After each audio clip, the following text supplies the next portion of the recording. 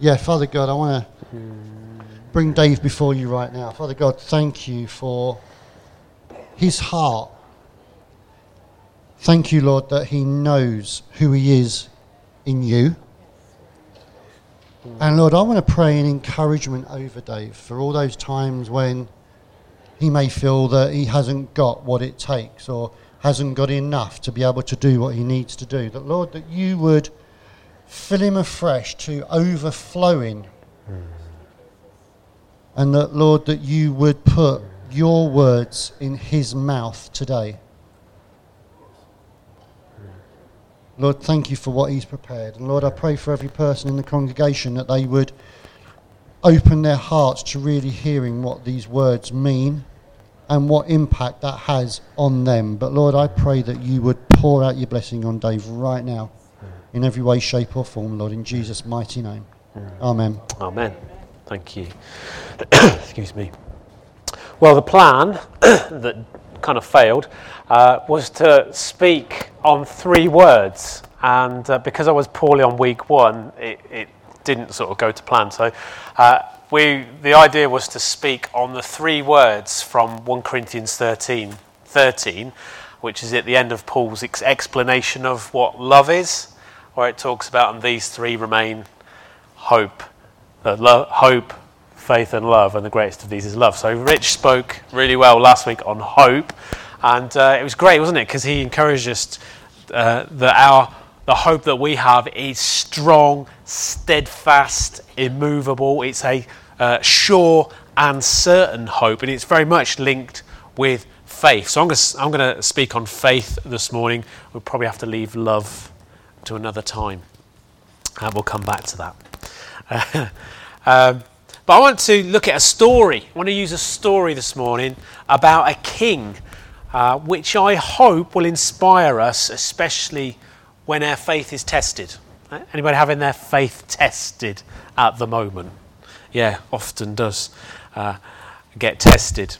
And I've broken this story into 3 parts, okay? And so I'm going to read the first part, and it's from 2 Chronicles, chapter 32, verses 1 to 8. That's 2 Chronicles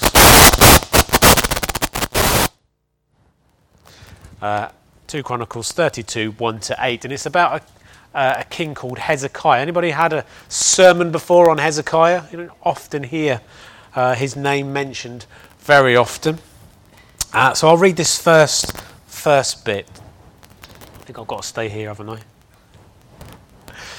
This is from chapter 32. And it's entitled Sennacherib Threatens Jerusalem. After all that Hezekiah had so faithfully done, Sennacherib, king of Assyria, came and invaded Judah. He laid siege to the fortified cities, thinking to conquer them for himself. When Hezekiah saw that Sennacherib had come and that he intended to make war on Jerusalem, he consulted with his officials and military staff about blocking off the water from the springs outside the city. And they helped him. A large force of men assembled, and they blocked all the springs and the stream that flowed through the land. Why should the kings of Assyria come and find plenty of water? They said. Then he worked hard repairing all the broken sections of the wall and building towers on it. He built another wall outside that one and reinforced the supporting terraces of the city of David. He also made large numbers of weapons and shields. He appointed military officers over the people and assembled them before him in the square at the city gate and encouraged them with these words: "Be strong and courageous. Do not be afraid or discouraged because of the king of Assyria and the vast army with him. For there is a greater power with us than with him.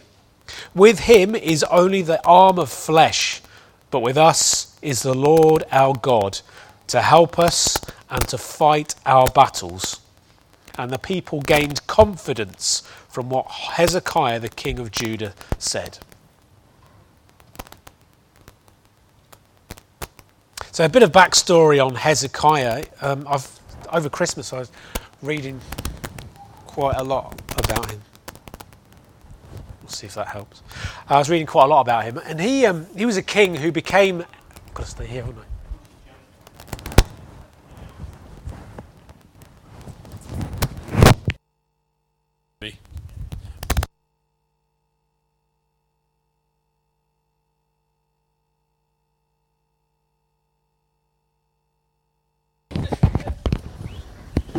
We'll try that.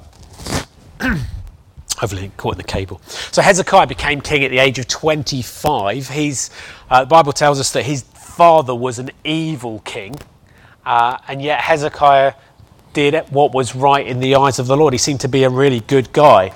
And it's not the jumper. It says that he restored the temple in Jerusalem, the place of worship, and he was that kind of guy who just got on with it. There's no messing about. He just got, let's do this, let's get on with it. He rallied the people, cleaned out the temple, got the people to consecrate themselves, and re-established Levitical worship, if you like, within the temple. So really great guy.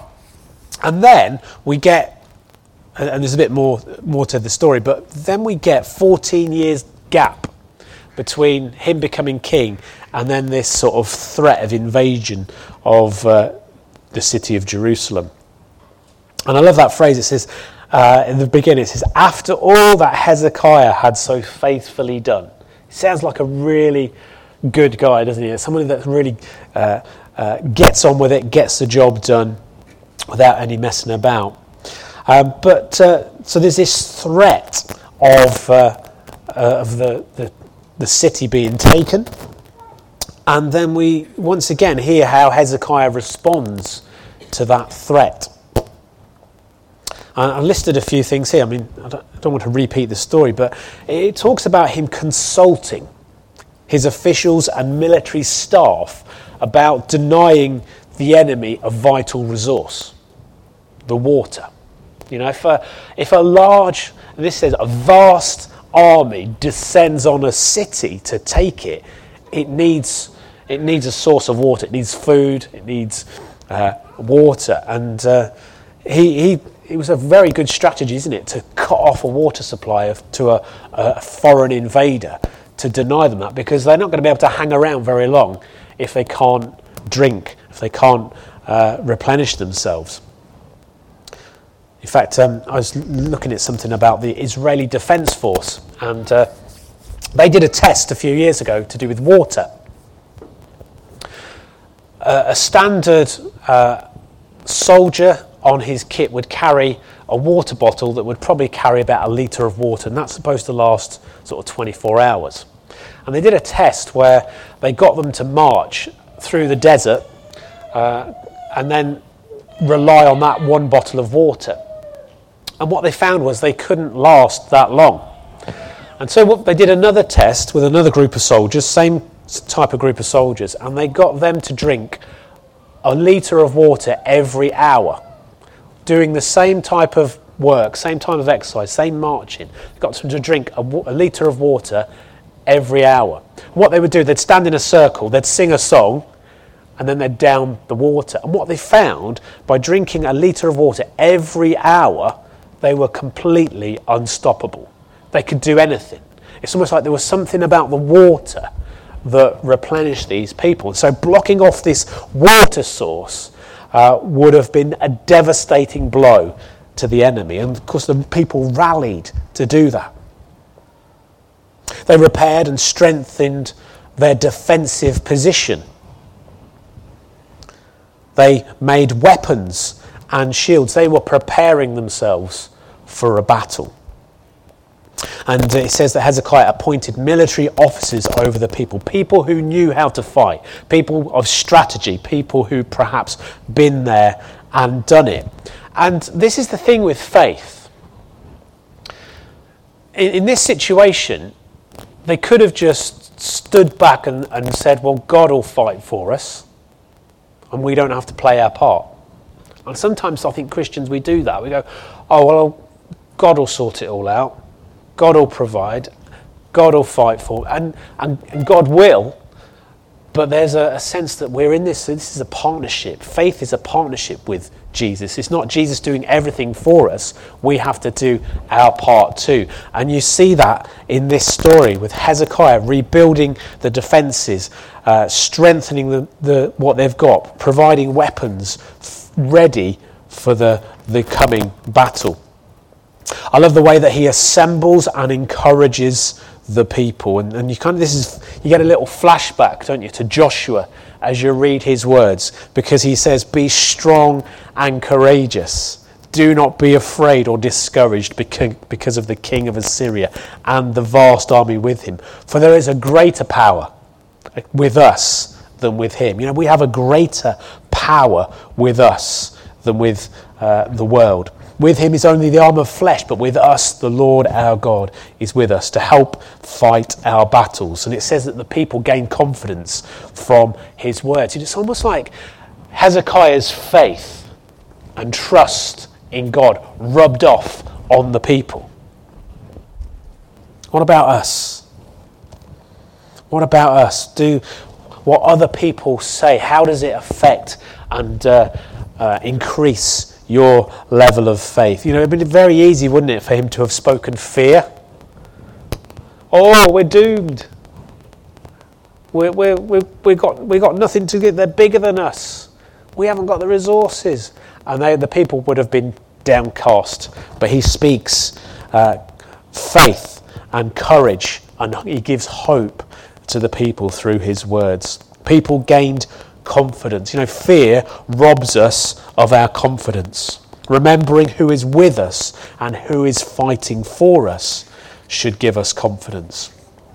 Psalm 118 verse 8 says, "It is better to take refuge in the Lord than to trust men." Well, I think Hezekiah had to do both. He had to take refuge in the Lord, but he also had to trust the people that he'd got with him to work alongside him, to do what he'd called them to do in rebuilding the walls, stopping up the water supply, and planning for the defence of the city.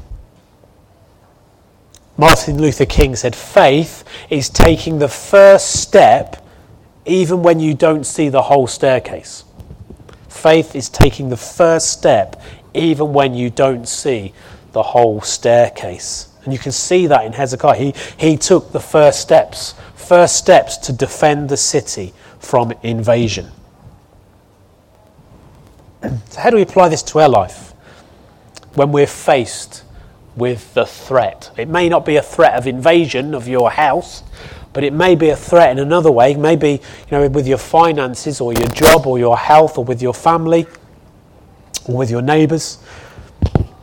Well, I think we can learn from Hezekiah to consult with those who have wisdom, knowledge and experience, with those people who've perhaps walked a faith journey, those who've been there, done it, or perhaps know others that have. To consult, to gain wisdom, to seek understanding, to get help on the journey. As Christians, we're not meant to walk alone. We're meant to walk in community. We're often called a faith community, aren't we? We're meant to do it together. What about doing what you can do to strengthen your position? That's what they did. They did everything they could to strengthen that position, to defend that city. And there are times when we have to do what we can do to strengthen your position. What is it that you can do right now with what you're facing to strengthen your position? Maybe for some of you it might be, well, I actually need to dig deeper into the Word to receive from God, to strengthen my inner man, my inner person. How do I invest in my soul? Maybe, if you're facing finance problems, well, maybe putting some money aside each month is a way of strengthening your position, building up some reserves, building up some funds, so that when the threat of whatever comes, you've got something to offer. You can maybe put something else in that gap. How can you strengthen your position? And another thing is to invest in the tools to do the job. They made shields and weapons. You might not need shields and weapons, not physical ones, but maybe spiritual shields and weapons. Talk about the shield of faith, don't we? And the sword of the Spirit. How can you invest in the right tools to do the job? And how do you remember what God has done before? How does that help you with your faith? To remember what God has done on the journey so far, where he has provided a way out for you, where he has maybe changed direction or brought about a miraculous situation for your good.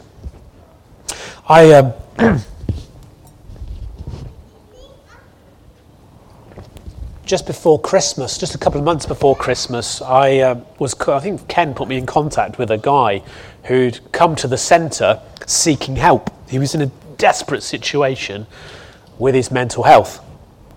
And he'd been referred to me by two professional people. One a mental health counsellor, or a counsellor, and one, I won't tell you his profession, but a professional person. They'd both recommended that he came and saw me, and I'm thinking, sorry? What? How am I qualified to minister to this guy? And on the first meeting with this fellow, I said I could give him an hour. Well, he talked so much, it ended up being nearly 2.5 hours. And I was a bit exhausted at the end. So on the second meeting, I said, we really need to keep it to an hour. And during these meetings, we probably had about 2 or 3. He was pouring out his heart, his struggles, his mental health needs, everything that was going on in his life. And I was able to just listen. And while I'm listening, I'm asking God, you need to provide me with some tools here. You need to give me something that I can give to him to strengthen his position. And the Holy Spirit just kept on giving me pieces of scripture, bits of wisdom, things that I could hand over to him to enable him to gain some ground, to put up some defences, and to help him improve his mental well-being. And it was quite bold, really, because I kept giving him the odd scripture every now and again, and I said, I want you to write this down, I want you to take it home, I want you to meditate on this, I want you to learn it, I want you to give him a scripture memory verse, not just so that he could memorise it, but he could actually internalise it and begin to use it against the stuff that he was facing. And then just before Christmas, he was going through some struggles at work, and he'd been off work for over a month, and he'd been called in for a disciplinary, and we'd prayed about it. We'd handed it over to God, and a few days later he saw me again and said that he'd had to resign. I think he was basically going to get sacked, so he resigned instead. And this is a guy who's got 6 small children, got a mortgage, really struggling with his mental and physical health. And it was really hard to go, whoa, how are we going to face this together? And so we prayed, I encouraged him, and I think this is where your faith is tested, because when you look at somebody who's so downcast, so miserable, so looking so helpless, and here's me going, well, let's pray for you, let's give you some scripture verses. Even I begin to go, is this going to do any good? Is this going to do any good? But when you know what God can do, you have to put your trust and your faith in him. And hadn't really heard much from him since Christmas. Well, Ken and I were sort of in McDonald's, having a cheeky McDonald's, having a coffee on Friday morning, and in walks this guy, and I cannot believe the transformation. His face was clean, fresh, aglow almost. He was, he'd gone from being this sort of poor, weary guy. He's only my age, in his 20s. And he'd gone from this poor, weary guy to being looking really well and confident. And we went up to speak to him and he said, I've got a job. And we prayed because he didn't want to go back into full-time employment. He wanted a part-time job so that he could, do as much as he could, but then make sure he's got time to rest. And he'd got a job locally, and then he said, but I'm giving that job up because I've got another one. I've got a better job, still part-time, and I'll start that soon. And I was just amazed because I was thinking to myself, oh, ye of little faith. You look at somebody and you can easily go, I'm not sure about this one. But God is full of surprises. And, we've got one of these cards, one of these prayer cards in the centre. And we've been praying at Wednesday lunchtime prayer for this guy to have a fresh start in 2020, better mental health and a new job. And it's like, it's already been answered. It's already been answered. So praise God for this guy. Please pray for him that God would continue to build him up and to strengthen his position. Really through faith, because he had nothing else really to hold on to. So that's part one of the story. Part two, let's take a look at the threats from the enemy. We'll read from verses 9 to 19.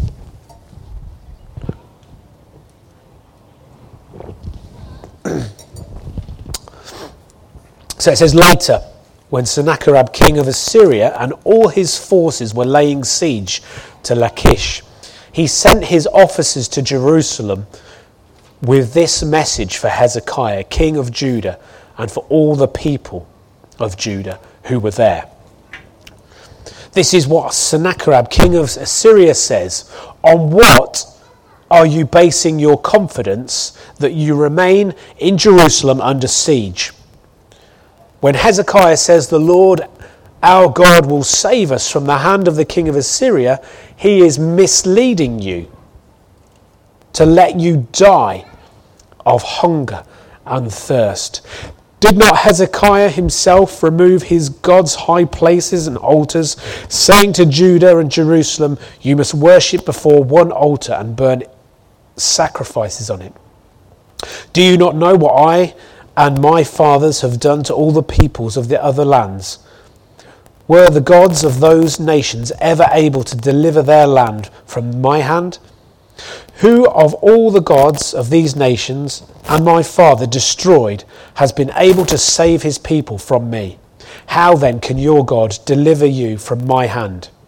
Now, do not let Hezekiah deceive you and mislead you like this. Do not believe him, for no God of any nation or kingdom has been able to deliver his people from my hand or the hand of my fathers. How much less will your God deliver you from my hand? Sennacherib's officers spoke further against the Lord God and against his servant Hezekiah. The king also wrote letters insulting the Lord, the God of Israel, and saying this against him: just as the gods of the peoples of the other lands did not rescue their people from my hand, so the God of Hezekiah will not rescue his people from my hand. Then they called out in Hebrew to the people of Jerusalem who were on the wall to terrify them and make them afraid in order to capture the city. They spoke about the God of Jerusalem as they did about the gods of other peoples of the world and the work of men's hands. Wow, this is a real threat, isn't it? From what seems like a very successful invader. I was looking up what the Assyrians and what Sennacherib had done in the cities of Judah. And there is evidence has been found all over the place in this particular region of what he had done. I think there is a slide of a number of cities in Judah. Here we go. It's probably not all on there, but all the ones in red are the ones that they invaded. And every single one of them has evidence of him being there. So, for example, there are Assyrian arrows and spearheads that have been found at those sites. There's also rocks, almost the shape of cricket balls, that they've found all over the place. And they are what they put in slingshots and throw.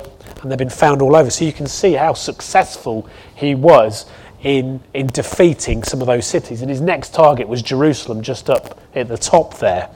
And so he's got a track record of being successful in battle and taking these cities. And they've got reason to be frightened, because when they took these cities, the king would have been killed, probably beheaded. Some of the leaders, it would show that they would be skinned alive, and they're all sorts of horrible stuff. And there's lots of different evidence, and there's in the first part of that passage, it talks about a place called Lachish, and you can just see that just here, a city that had been taken. And in the British Museum, there is a relief. It's called the Lachish Reliefs, and should be a picture of it coming up. There we go. So if you go to the British Museum, you can see this. It's massive, and you've heard of the Bayard Tapestry. What is it called? Bayard Tapestry. I'm getting confused with Bayard Place, aren't I? This is like that. So rather than being on tapestry, this is in clay, and it shows you the whole story of the siege of that city, and in lots of different detail. I won't go into that now, but it shows you how successful he was at conquering those cities. But what these words that he uses to try and destroy their confidence and their faith. He says this: what are you basing your confidence on? What are you basing your confidence on? And it's all designed, isn't it, to knock your faith. I mean, it's almost a question that we could ask ourselves. What is it you are basing your confidence on? Is it on, your employer or your family or your finances? Or is it on the Lord Jesus Christ, the one who is the steady, rock-solid head of the church? What are you basing your confidence on? He tries to discredit Hezekiah, tries to say that he's deceiving you. Do you not know my track record? He boasts about his own ability, and he talks about no gods being able to stand up against him. I mean, that's a boast, isn't it? From a man. He must have thought himself a god. How can your God protect you? And then he sends letters and insults, and they even call out in their own language to make them afraid. And he compares God to man-made gods. And if you think about it, if those people had taken in all of those threats, all of those accusations, all of those things, their faith would have been rocked.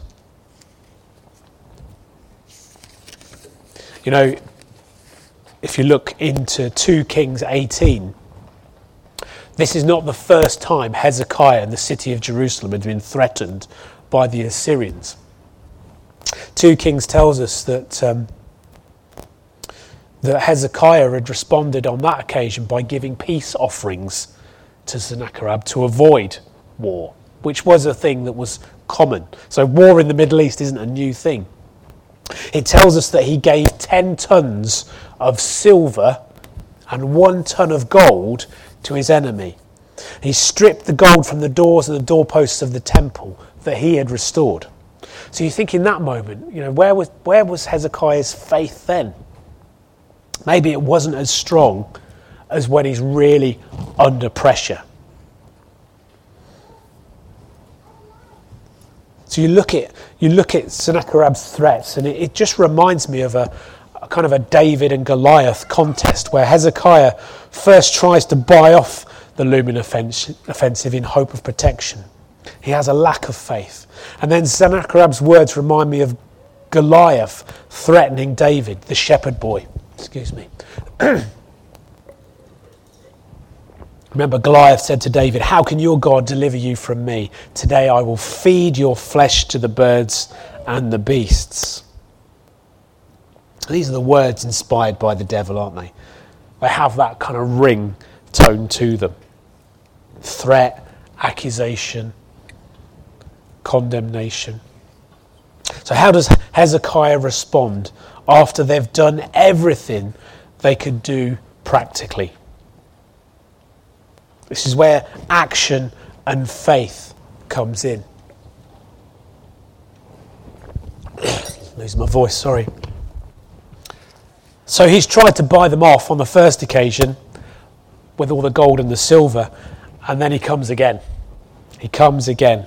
And this is where, part 3, he calls for help. This is the last resort. It says this in verse 20. King Hezekiah and the prophet Isaiah, son of Amos, cried out in prayer to heaven about this. Sometimes you think that should be our first resort, shouldn't it? Rather than our last resort. It says he cried out to heaven in prayer about this. And then verse 21 says, and the Lord sent an angel who annihilated all the fighting men and the leaders and the officers in the camp of the Assyrian king. Wow, prayer works. Prayer works. King Hezekiah and Isaiah call out in prayer, and God provides the miracle. You know that word in the beginning where he said, our God will fight for us. Well, God did fight for them. God wiped them out. He took away all of their soldiers, all of their leaders, all of their officers. And it says that he withdrew to his own land in disgrace. And when he went into his temple of his God, some of his sons cut him down with the sword. So yeah, complete turnaround. Complete turnaround. Corrie ten Boom says this: faith sees the invisible, believes the unbelievable, and receives the impossible. Faith sees the invisible, believes the unbelievable, and receives the impossible. I think some of you here who've stepped out in faith not knowing really how it's all going to pan out. And you've prayed and you've believed for something unbelievable, and you have received what seems impossible. You've received perhaps more than you've expected because God was in it. God was hearing your prayers and he was providing for you. I look at 2 Kings chapter 19:32, and this is a prophetic word from God through Isaiah, and he says this: therefore this is what the Lord says concerning the king of Assyria. He will not enter this city or shoot an arrow here. He will not come before it with shield or build a siege ramp against it. By the way that he came, he will return. He will not enter this city, declares the Lord. I will defend this city and save it for my sake and for the sake of David, my servant. I wonder when they got that prophetic word. You know, when they cried out to heaven and asking God to intervene, did they know this word? Were they confident that God had said, they will not enter this city? I will rescue you. I will fight for you. Were they standing on this word? Did this give them courage and faith that God would save them? What words are you standing on today? How do they help you trust in the Lord, especially in difficult times? What has God said to you that enables you to keep going in the face of opposition, in the face of difficulty, to remain faithful to God, to remain trusting in his promises? What are they? Can you name them? Have you got them written down? Can you quote them? This is what God has said to me. Charles Spurgeon says this: to trust God in the light is nothing, but trust him in the dark, that is faith. And it's easy to trust God when it's all plain sailing, when there's no difficulty, when there's no problems, when everything's tickety-boo. But it's in the dark places, that's when faith arises. That's when we really know whether we trust God or not. You think of Jesus in the boat during the storm. He was asleep. And the disciples are battling against the wind and the waves. And they go and wake him up. And what does Jesus do? He speaks to the wind and waves and he says, "Quiet, be still." And then there's a rebuke, isn't there? Because he says to them, "Why are you so afraid? Do you still have no faith?" After all that they'd seen, after all that they'd seen Jesus do, after everything they'd been through with him, their faith to him, to Jesus, still looked small. Sometimes we've got to go through some wind and waves to see how strong our faith is. So to sum up, Hezekiah responded faithfully to the threat of invasion by taking action. You know, action and faith work hand in hand. The threat was real, large, looming, and partly out of their control. They needed to trust in God. Hezekiah and the people under siege in Jerusalem needed God to intervene, and they cried out to him, and he came to their rescue. You know, probably one of the classic passages in Scripture to go to be reminded about faith is Hebrews 11. I think probably Rich quoted from it last week. But it lists, doesn't it, those heroes of faith throughout time. And it surprises me. I mean, it does say that there isn't time to mention them all, but almost Hezekiah should be one of those people in there. Not that I'm an expert on Scripture, but it says, verse 32, and it says, "And what more shall I say? I do not have time to tell you about Gideon or Barak, Samson or Jephthah, about David and Samuel and the prophets, who through faith conquered kingdoms, administered justice, gained what was promised, who shut the mouths of lions, quenched the fury flames, and escaped the edge of the sword, whose weakness was turned to strength, and who became powerful in battle and routed foreign armies." You know, Hezekiah and the people of Jerusalem, they escaped the edge of the sword through faith, through trusting in God and seeing Jesus come through for him. I saw this quote in the week, and it doesn't tell me who it's from, but it just says this: "Faith is grounded in the reality of the past. Hope is looking to the reality of the future."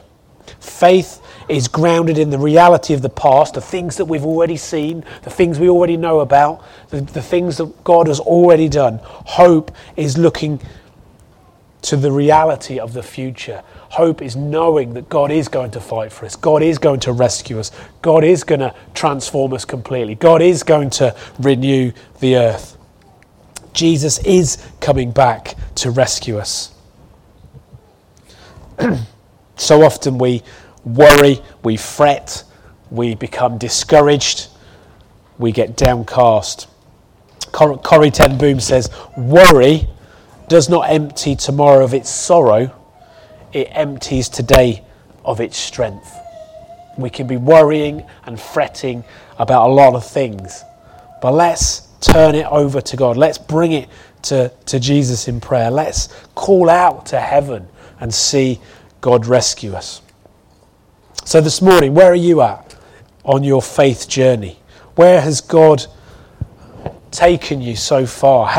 What is he doing now in the midst of perhaps, for some of you, a difficult time? What are you doing about that?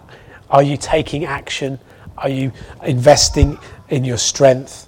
Are you calling out to Jesus for rescue? It's my hope that you will see God deliver you from whatever it is that's causing you trouble at the moment, whether that be a crisis that you're facing, whether it's a struggle that you're worrying about, whatever it might be, I want to encourage you this morning to do what Hezekiah did, that he cried out, he called out to heaven, and God responded to that prayer. Let's pray.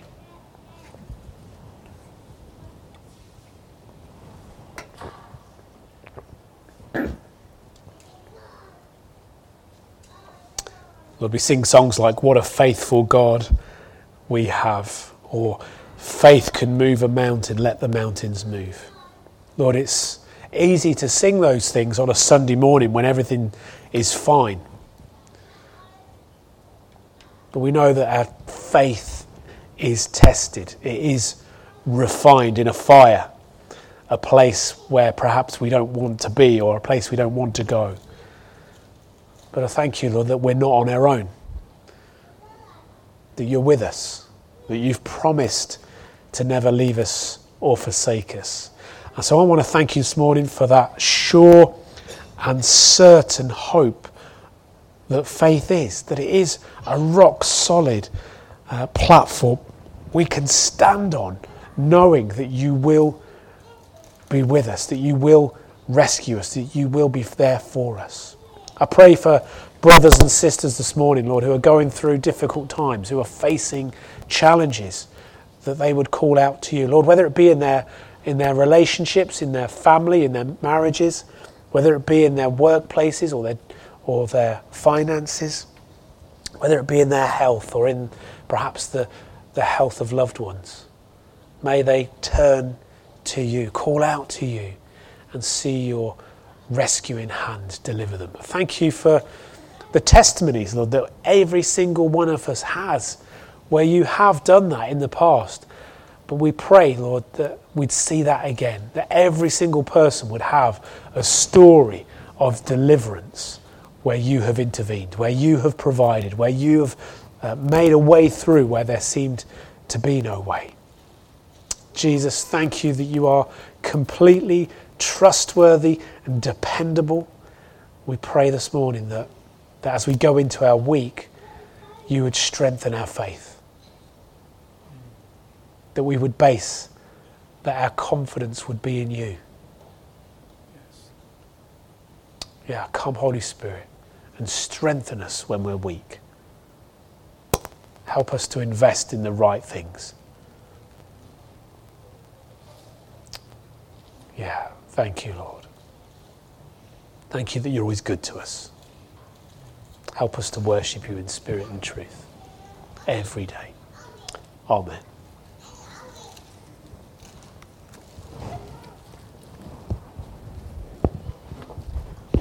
I'm going to close this morning with a hymn, and I'm going to ask if you'd stand with me. You'll recognise the tune, you may not know the words, but we had them a few months ago. And I think this is a hymn that just calls us, to live out our faith in the world around us as we go out into what God has for us this coming week.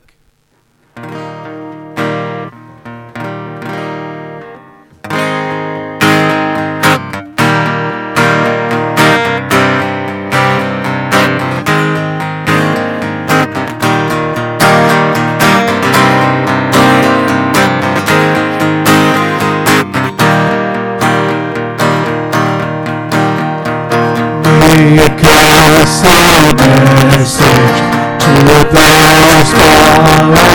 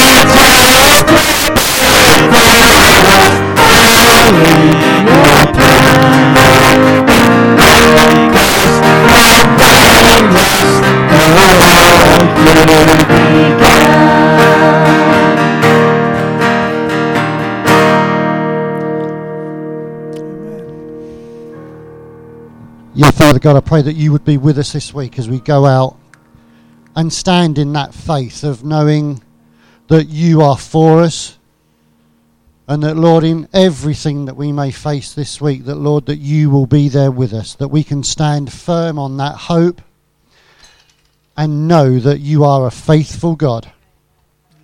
The Lord, you never let us down. So, Father God, I pray for each and every one of us here that you would be at the centre. The Lord, that when we are going through those tough conversations, that tough time, that we would lift our eyes from looking downwards, but would lift our eyes and look upwards to where that hope comes from. So, Father, I pray you bless each and every person here. Be with us, guide us, and above all, Lord, continue to love us like you do. Amen. In Jesus' mighty name. Amen. Amen. Please stay for tea and coffee, and have a chat with someone that you might not have had a chat with for a while. Ask them how they are, but properly how they are.